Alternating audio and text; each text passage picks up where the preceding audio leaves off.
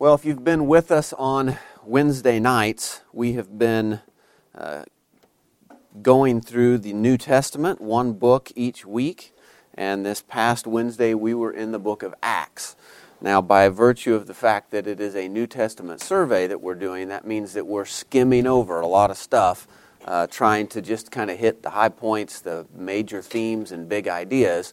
And so Wednesday night, as we were going through the book of Acts, we said that one of the major themes, if not the major theme of the book of Acts, is the Word of God spreading throughout the known world, beginning in Jerusalem, then to Judea and Samaria, and to the ends of the earth. And so we saw, as we worked our way through Acts, multiple different verses that spoke of the Word of God growing, multiplying, triumphing, those sorts of things.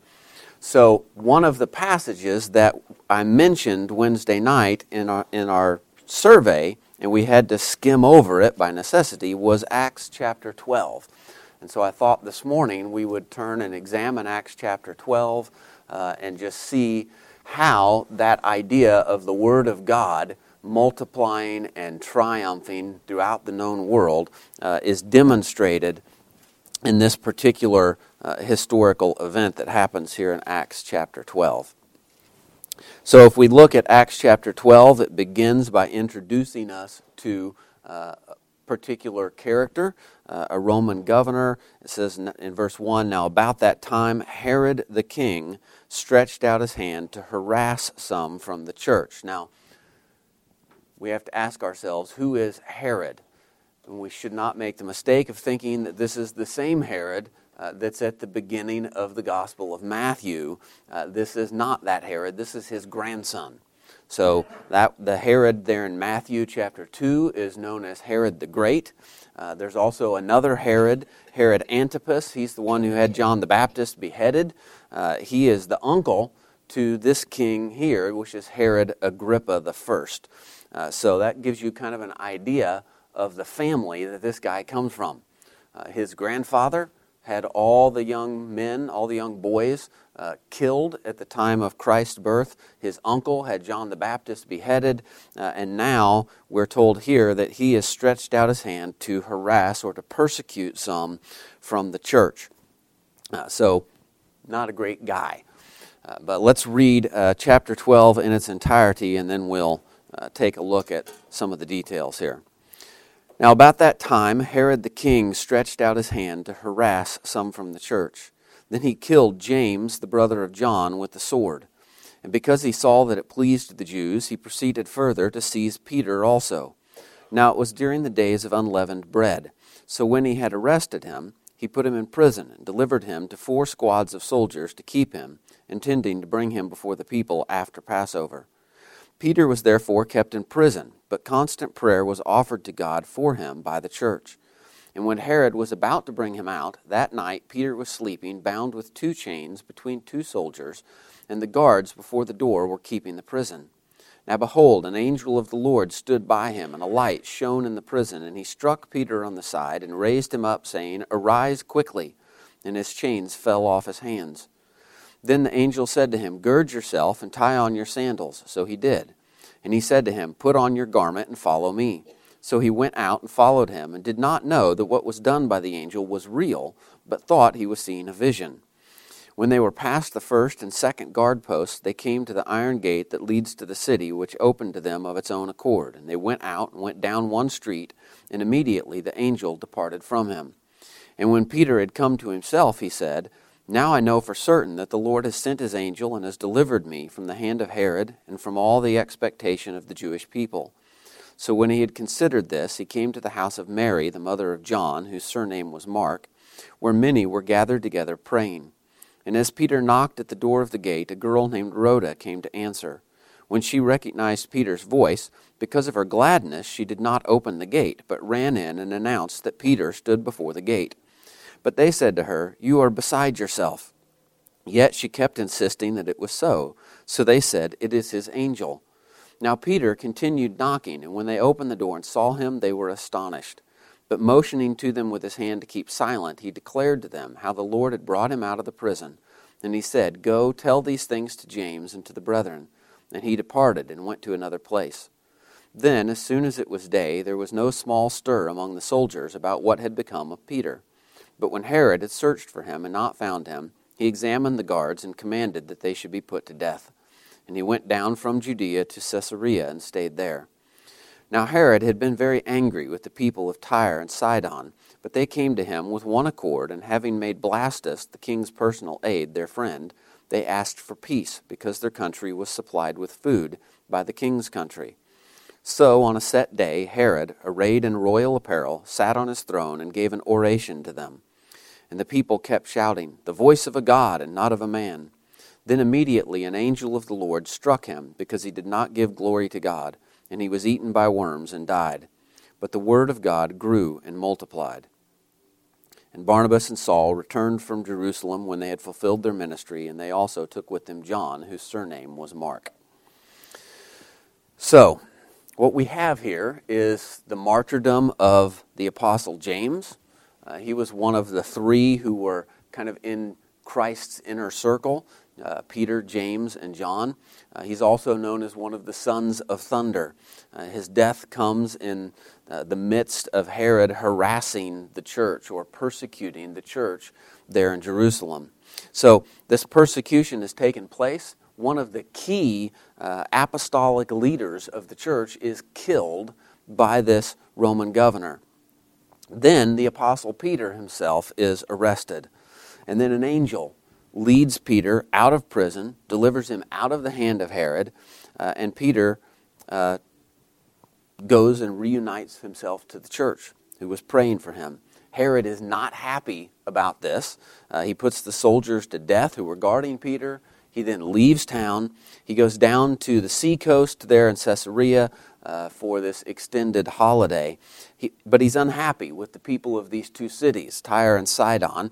We're not told why, but we know the consequences of making this king unhappy. He's already put to death James, so when he's unhappy, people end up dead. So the people of these two cities, they get the king's chamberlain, his chief of staff, probably through bribery of some sort. They make this man their friend. They befriend him. He puts in a good word for them so that they get an audience with King Herod. On the day that they're to meet with him, Herod then makes this speech. And then seeking to flatter him, to get in his good graces, they proclaim his oration so majestic and wonderful that they shout out, "It's the voice of a God and not of a man." Herod's ego likes that, right? So he doesn't correct him. He doesn't humble himself. He swells up with pride, he enjoys the glory, and God strikes him dead. So what are we to learn from this chapter here in the book of Acts? Well, let's begin with Herod and what the things that he does here in chapter 12. Verse 1 tells us that he has stretched out his hand to harass some from the church. In other words, he's persecuting the believers there in Jerusalem. He laid his hands on them violently. He may have beaten them, whipped them, had their possessions taken from them. He's persecuting them. Not the population at large, right? He's not just persecuting everyone. He's particularly targeting the Christians that are there in town.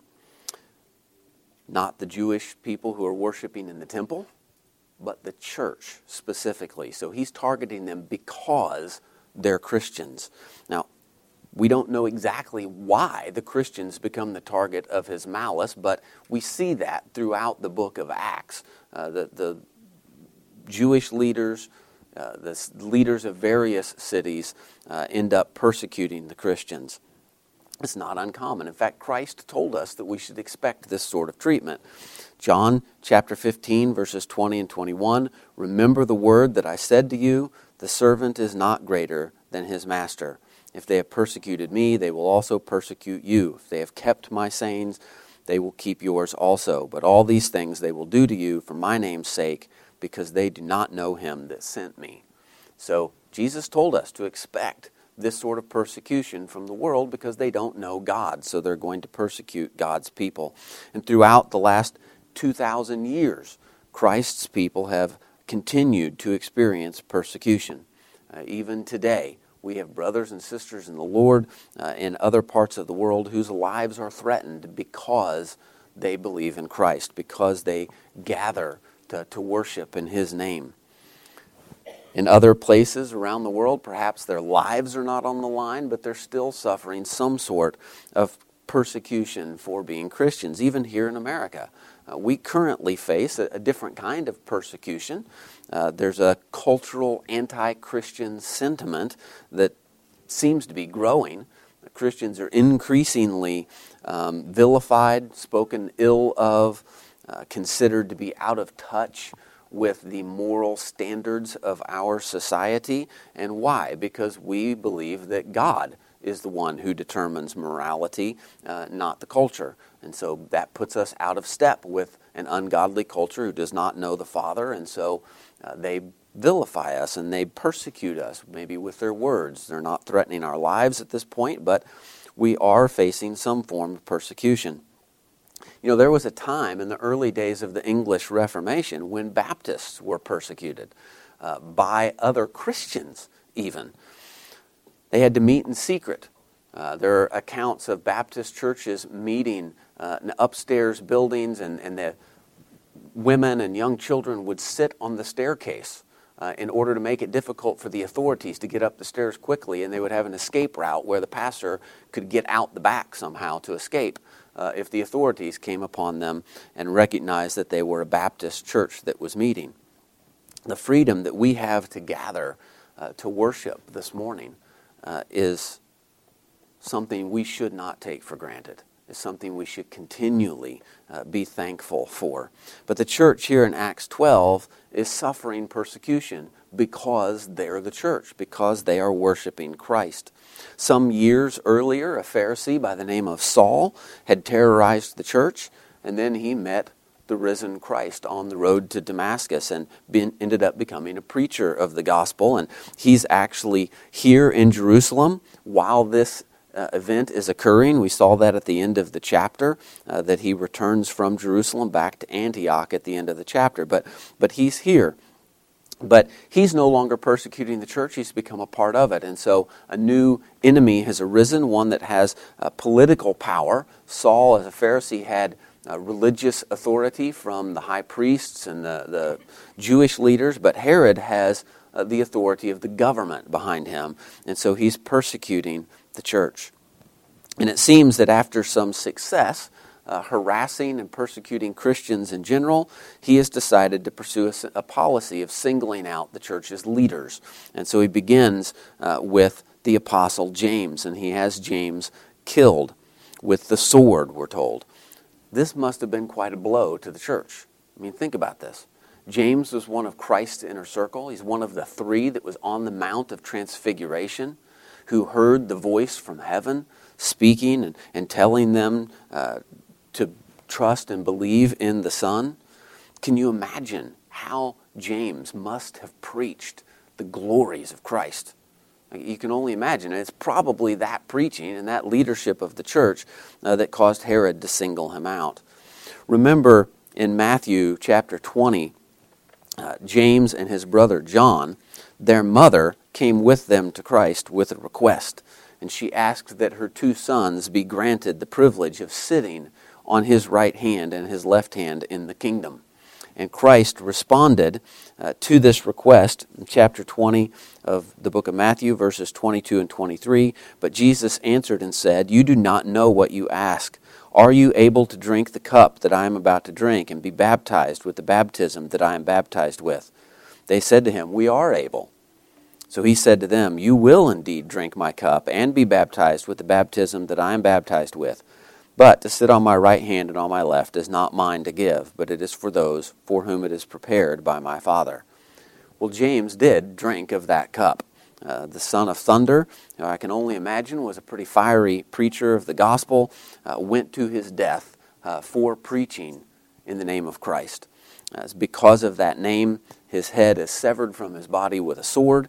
And you know, if you put yourself in the position of a Christian in the church in Jerusalem in that day, one of your most revered leaders, one who had walked with Christ, had been in his inner circle, has just been put to death. But Herod's not done. He sees that the Jews approved of this action in killing James, so it says that he proceeded further to seize Peter. He has Peter arrested. Peter, of course, is one of the primary leaders. He's the big fish, we might say, and so Herod is going after the big one at this point. And this is how sin works, right? It starts small. Not that persecution is a small thing. I'm just saying it starts with the smaller things. He's persecuting the church, and then he moves on. He grows in boldness. He persecutes James, puts him to death. Now he's going after Peter. Sin works that way. It grows, and it gets bolder, and it reaches new heights of wickedness. Right? You don't just wake up one morning and decide to commit murder. Right? It begins with anger that turns to hatred in your heart, and you entertain thoughts in your mind that you shouldn't, and then actions follow on that. The same with any sin that we might pick out. Adultery. You don't just wake up one morning and suddenly decide to commit adultery. It begins by entertaining thoughts that you should have taken captive to the obedience of Christ, and instead you tolerate that sin, you feed it in your heart, you dwell on those thoughts, and eventually it works its way out in action. So Christ warned us that the thought itself, the seed of the sin, is the same as committing the physical act, because the seed, if it's not uprooted, grows into the act. And so, as John Owen once famously said, be killing sin, or sin will be killing you. So Herod begins by persecuting some in the church. He moves on to killing one of their leaders, James, and now he's proceeded further. He's stretched out his hand to take hold of the more well-known leader, Peter. Now, if you're in the Jerusalem church, things have just gone from bad to worse. James is dead, and now Peter is in prison, and his death seems imminent. Now, the only thing that seems to have caused a delay was the timing of his arrest. There is a feast coming up, the Passover, it tells us in verse 4. So when he had arrested him, he put him in prison and delivered him to 4 squads of soldiers to keep him, intending to bring him before the people after the Passover. So the Passover meal kind of puts a halt to the execution, so Peter's going to spend some time in prison. The church knew as soon as this Passover feast is over, Herod is going to bring Peter out and probably kill him in the same way that he had killed James. And so what does the church do? How do they react? In verse 5, Peter was therefore kept in prison, but constant prayer was offered to God for him by the church. So during this time of crisis, the church goes to the Lord in prayer, and they pray intensely for Peter. They're praying for him as he lies in prison awaiting his death. But God intervenes. He sends an angel to deliver Peter out of prison. The angel wakes Peter up, leads him past the guards and out to freedom. Peter thinks that he's seeing a vision. He doesn't realize that what's happening to him is real. He thinks it's just a vision that he's having. But then he finds himself standing in the street by himself. The angel is left, and he realizes that God has delivered him. And so he goes where he knows that the church has gathered. He assumes that the church has gathered in this location, which is John Mark's mother's house. Problem is, when he gets there, they're so intent on praying for him that they don't believe that it's him knocking at the door. The girl that hears him at the door runs to tell them, the ones who are in the room praying for him, that God has answered their prayers. He has delivered Peter. Peter is standing at the door knocking, and they just tell her she's crazy. Right? She says, hey, I'm sorry to interrupt your prayer meeting, but God has answered your prayer. Peter is standing at the door. And they say, girl, you're crazy. Quit bothering us. We're praying for him here. This is serious. And he's standing there knocking at the door. And she keeps insisting that it's him. And so they say, well, it's probably just his angel. Now, what they mean by this is disputed. Some commentators say it means that Peter has sent a messenger to them from prison. The word angel and messenger is the same word in Greek. Some commentators think it was his guardian angel, who for some strange reason sounds just like Peter when she hears his voice. Others say that it was his ghost or his spirit, but whatever it means, they didn't think that Peter was actually standing at the door knocking. They were hesitant to believe that God had answered their prayer. Peter, on the other hand, you'll remember, had been sound asleep in the prison. So while the church is praying for him and not believing that God would answer the prayer. Peter is so fast asleep, sleeping so soundly, that the angel, we're told, had to strike him on the side to wake him up. Peter was just trusting in God. Whatever comes, comes. He's not anxiously sitting in prison, worrying about what the next day brings. He's asleep. So Peter is exercising faith in the church that is praying for him, is not believing that God is going to answer their prayer. And so this angel appears to Peter. There's light shining through the prison, and Peter's just sleeping right through that until the angel strikes him to wake him up. Now Herod has heard about this miraculous escape the next day, and he's not happy. So he interviews the guards, and then he has them put to death. So Peter has gone into hiding. The rest of the church is keeping a low profile. Herod decides, I'm going to get out of town. Now, he's probably in a foul mood, judging by what we have seen of this man. His plans to kill Peter have been interrupted. He enjoyed the praise of men that he got when he killed James. He saw that the Jews approved of that, and so he wanted more.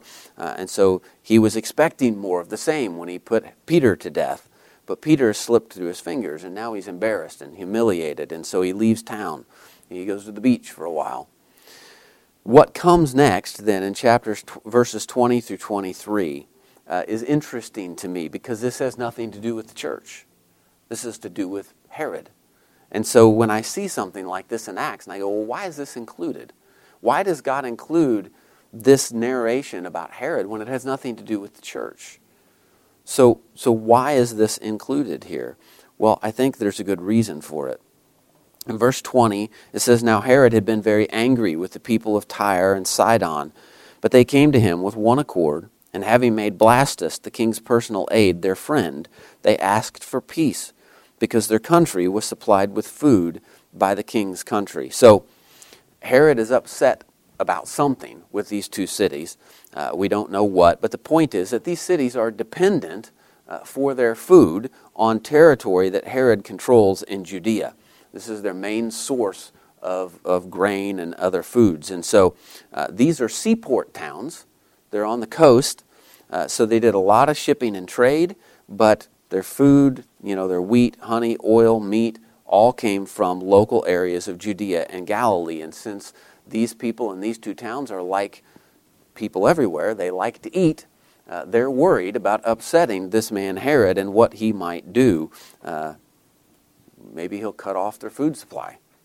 He's done worse, right? So they decide they're going to cozy up to the chief officer in his court, probably bribed him to make him their friend, and arrange this hearing with Herod. So it says in verse 21, on a set day. So they had an arrangement made when Herod was going to come meet with them. On a set day, Herod, arrayed in royal apparel, sat on his throne and gave an oration to them. So the day comes, and Herod makes a show of it, right? He's dressed the part in his royal apparel. He's looking quite splendid. He sits on a throne designed to lend weight and authority to his presence. The throne is likely arranged so that Herod is elevated, looking down on the gathered crowd.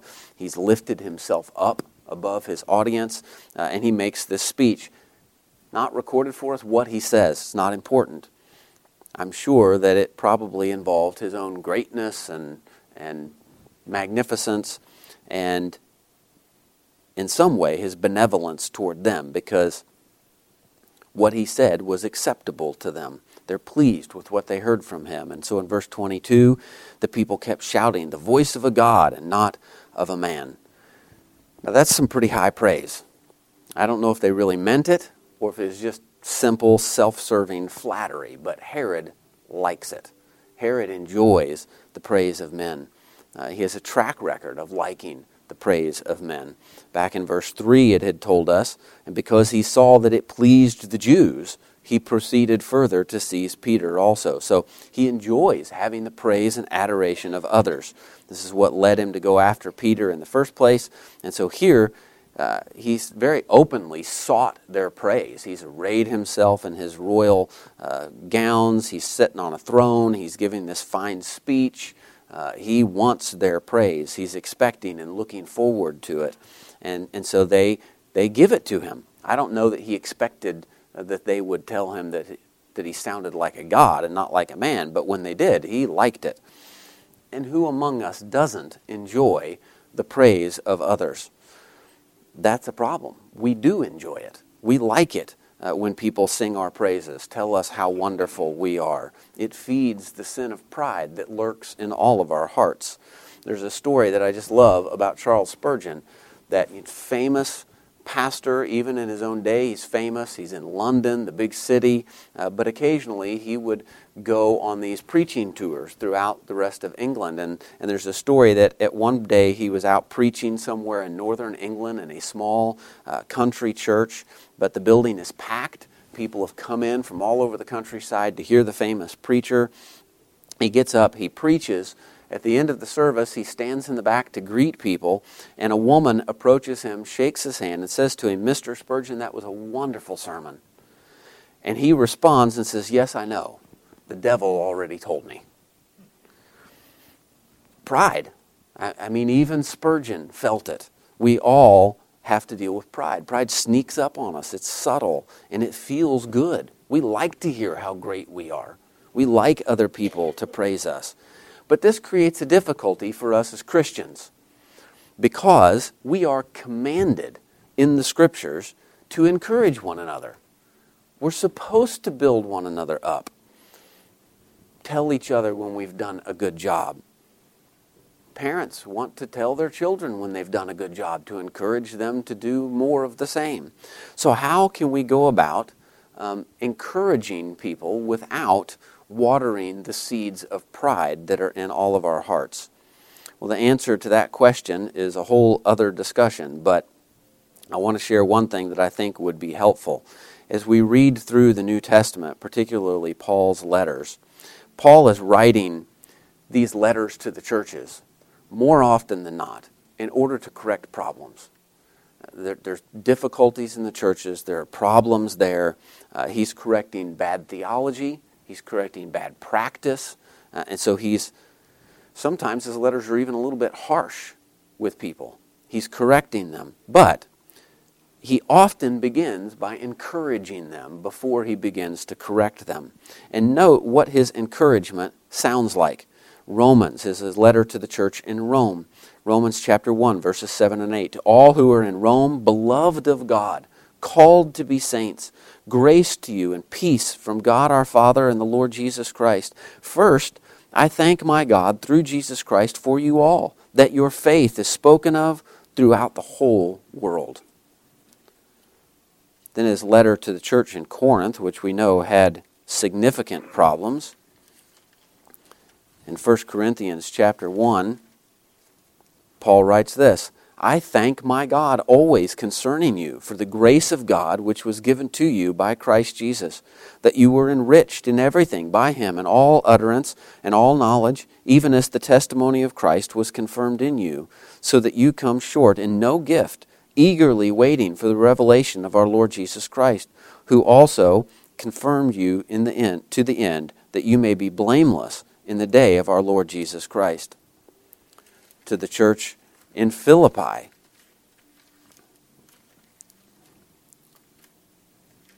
he writes, Philippians chapter 1, verses 3 through 5. I thank my God upon every remembrance of you, always in every prayer of mine, making request for you all with joy, for your fellowship in the gospel from the first day until now, being confident of this very thing, that he who has begun a good work in you will complete it until the day of Jesus Christ. Just as it is right for me to think this of you all, because I have you in my heart, inasmuch as both in my chains and in the defense and confirmation of the gospel, you all are partakers with me of grace.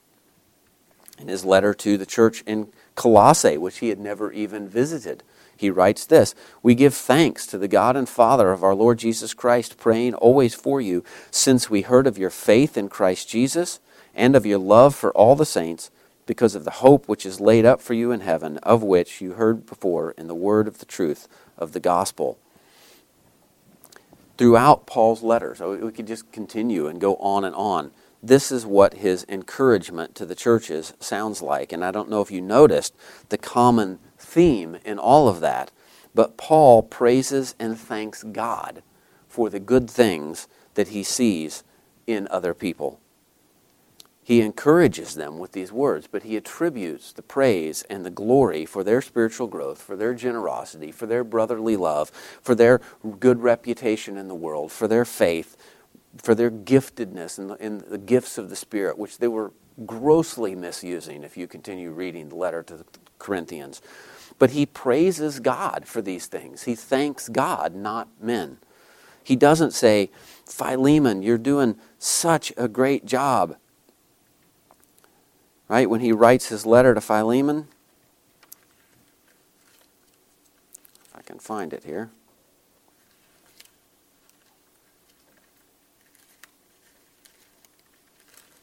Yeah.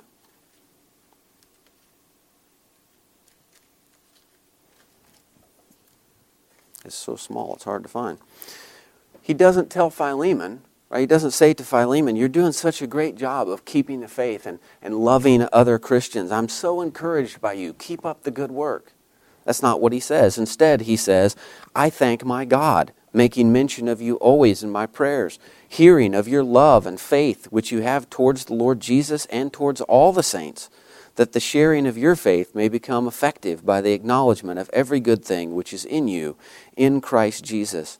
For we have great joy and consolation in your love, because the hearts of the saints have been refreshed by you, brother. That's encouraging. All the saints are refreshed by you because of what God is doing in your life. And I thank Him for that. So Paul didn't thank the Philippians for their generosity towards his ministry. He told them that he thanked God for their generosity. That encouraged them. It gave the glory to God where it belonged. That kind of praise draws people into worship with you. As you point the finger up towards God and say, this is where your generosity comes from. He's the source of your faith, of your love, of your good works. It's His grace at work in you. Let's give thanks to Him together. There's no room for pride in that kind of praise. It's encouraging. It doesn't water the seed of pride in our hearts because it points us away from ourselves and towards Christ. So that's my short little aside on how we should properly encourage others without contributing to the sin of pride in their hearts.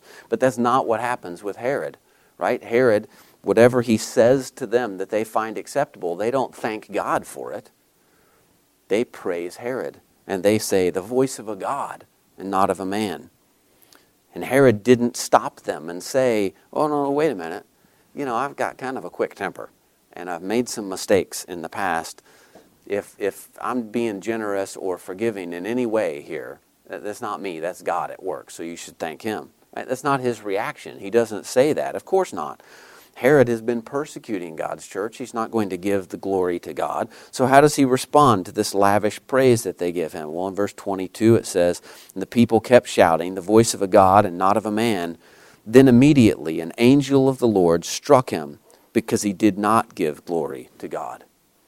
He did not give the glory to God.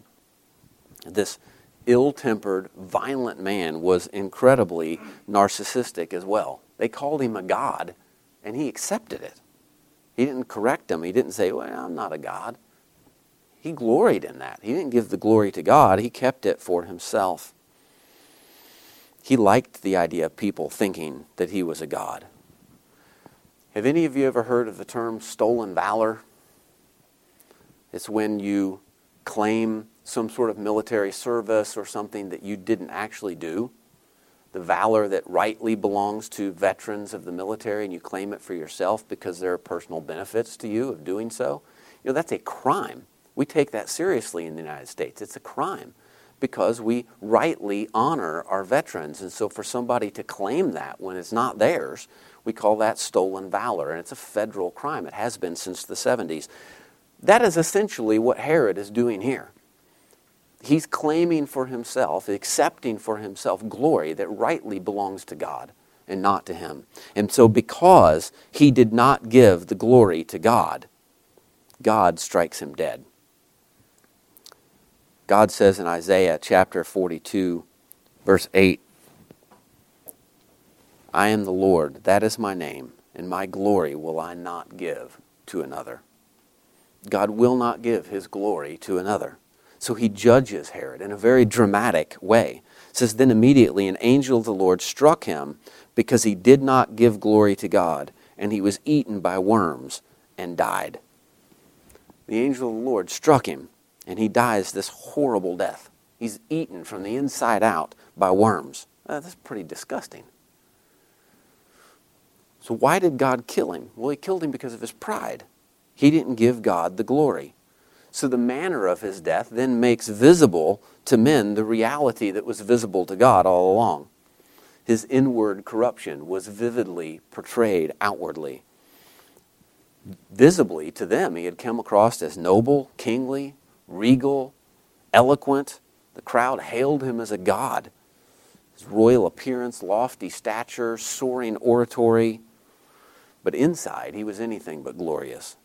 He was corrupt of heart, prideful, wicked, violent, persecuting God's church. He was no God. He was nothing more than a corrupt piece of worm-ridden flesh.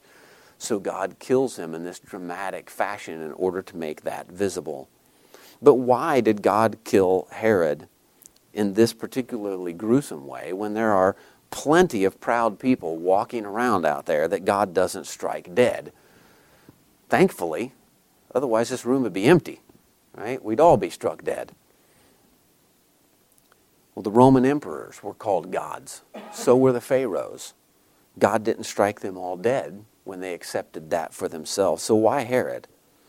Well, I think to answer that question, we need to examine the situation here in chapter 12 a little more. Remember that the church is under great stress here. They're being persecuted. There's a famine in the land. Paul and Barnabas have been sent from Antioch to Jerusalem with an offering of money in order to aid the distressed church here in Jerusalem. And then Herod begins to persecute them. He kills James. He arrests Peter. Herod is the big bad guy in all of this. He's controlling the food supply. We just read that. He's kind of feeling his oats, as the saying goes. So God humbles him by snatching Peter out of prison, taking Peter out of his hand. And Herod doesn't learn that lesson. He doesn't humble himself. Instead, at the first opportunity, his pride rears its ugly head again. Meanwhile, Peter is still in hiding. The church likely is as well. Yes, there are plenty of prideful people walking around out here, but God hasn't struck them dead the way he did Herod. He killed Herod at this point in history to make a point. The point is that the church in the first century needed to be encouraged. And I believe that the church in the 21st century needs this same encouragement. And this is the point, that even in the face of this persecution, even in the face of death, even the death of men that we believe to be key leaders in the church, and we see somebody like R.C. Sproul pass away and we go, who is God going to raise up next? We don't have another R.C. Sproul. It seems that the whole world has turned against us. Christians are the bad guys in the eyes of the culture. Yet in the midst of all of that, in spite of all of that, God will be glorified and his gospel will triumph. Notice in verse 23, it says, then immediately the angel of the Lord struck him because he did not give glory to God, and he was eaten by worms and died. The angel of the Lord struck him. Where have we seen that before? Here in chapter 12. Who else did the angel of the Lord strike? We'll look back at verse 7. Now behold, an angel of the Lord stood by him, and a light shone in the prison. And he struck Peter on the side and raised him up, saying, arise quickly. And his chains fell off his hands. I find it very interesting that the same language is used in both cases. In Peter's case, the angel of the Lord strikes him in order to deliver him from death. In Herod's case, the angel of the Lord strikes him in order to deliver death. The same angel, the same action, different outcome. The hand of the Lord that delivers his people is the same hand that destroys his enemies. It doesn't mean that things are always going to be sunny. James died. James was put to death by Herod. The church suffered real persecution and hardship. But the final outcome is God strikes down Herod, and then in verse 24 it says, "But the word of God grew and multiplied." Notice it doesn't say that Peter's influence grew, or that the political influence of the church grew in the city. It doesn't say that the elders of the church had sway over the town council. It doesn't say that the church triumphed over the secular government. It says the word of God grew and multiplied. God got the glory. God grew his church. God's word multiplied as more and more people came into submission to it for salvation. Herod didn't have the last word. God did. Later in the book of Acts, Paul is in Corinth, and he's having kind of a rough time. It's a wild, worldly city, and it seems that there was some sort of threat of bodily harm against the apostle himself. And there often was for Paul. He's stoned, he's beaten, he's whipped. But God speaks to him in a vision there and tells him to be bold in proclaiming the gospel. And he gives him two reasons. First, God promises to protect him. And second, he says that there are many people in this city who belong to God. Many who had been elected to salvation. And so Paul was to boldly preach the gospel. And so he stays another year and a half preaching the word of God among them. The word goes forth. It conquers the hearts of men and women. Souls are saved, lives are changed, and the grace of God is glorified in it all. So I think we can be encouraged that even when the situation in our culture looks bleak, and sometimes it does, we can remember that, as Paul wrote to Timothy, the word of God is not bound. In the book of Hebrews it says the word of God is quick and powerful and sharper than any two-edged sword, piercing even to the dividing asunder of soul and spirit and of the joints and marrow, and is a discerner of the thoughts and intents of the heart. Christ has triumphed. Paul tells us in Colossians that Christ triumphed over our sin, over our guilt and condemnation, over principalities and powers. He triumphed over all of them in his death on the cross. And then he triumphed over the last enemy, death itself, at his resurrection. So that at the end, as Paul writes in Corinthians 15, the last enemy that shall be destroyed is death. Death's already been defeated, but at the resurrection, at the final judgment, death itself will be destroyed. Remember back, I mentioned earlier James and John and their mother coming to Christ and making this request of him. And remember Jesus' response. He told them, "You will indeed drink the same cup that I drank. You'll be baptized with the same baptism with which I am baptized." Well, what did he mean by that? Well, we know the cup represents the cup of God's wrath, which Christ drank in full for us. But then when we partake of communion, which we will later this morning, we drink of the cup as we partake of the supper. It's the cup of Christ's blood shed for the forgiveness of sins. So he's telling them, you will taste death for my sake. You'll be persecuted for my name. But then he says you'll be baptized with the same baptism with which I am baptized. And what does he mean there? Does he mean they're going to go down in the Jordan River and be baptized by John the Baptist? Well, surely not. He's talking about his death again. He was baptized into death, buried in the ground so that death itself could be defeated, and then raised to new life so that death could be destroyed. Our baptism is a picture of that. It's a divinely instituted drama that's acted out before the watching eyes of the church and of the world in order to declare, I find my identity in Christ. I am united to him. Watch as I am buried and resurrected, dead to sin and alive to God. That's why we're Baptists, because we believe that that's the picture that is represented by going beneath the water and coming back up, and that only those who have actually experienced the new birth should receive the waters of baptism. So listen to how Paul describes this in Romans chapter 6. He says, do you not know that as many of us as were baptized into Christ Jesus were baptized into his death? Therefore we were buried with him through baptism into death, that just as Christ was raised from the dead by the glory of the Father, even so we also should walk in newness of life. For if we have been united together in the likeness of his death, certainly we also shall be in the likeness of his resurrection. Knowing this, that our old man was crucified with him, that the body of sin might be done away with, that we should no longer be slaves of sin. For he who has died has been freed from sin. Now if we be died with Christ, we believe that we shall also live with him, knowing that Christ, having been raised from the dead, dies no more. Death no longer has dominion over him. For the death that he died to sin once for all, but the life that he lives to God. Likewise, you also reckon yourselves to be dead indeed to sin, but alive to God in Christ Jesus our Lord. As Paul proclaims to the church in Galatia, he says, I am crucified with Christ. Nevertheless, I live.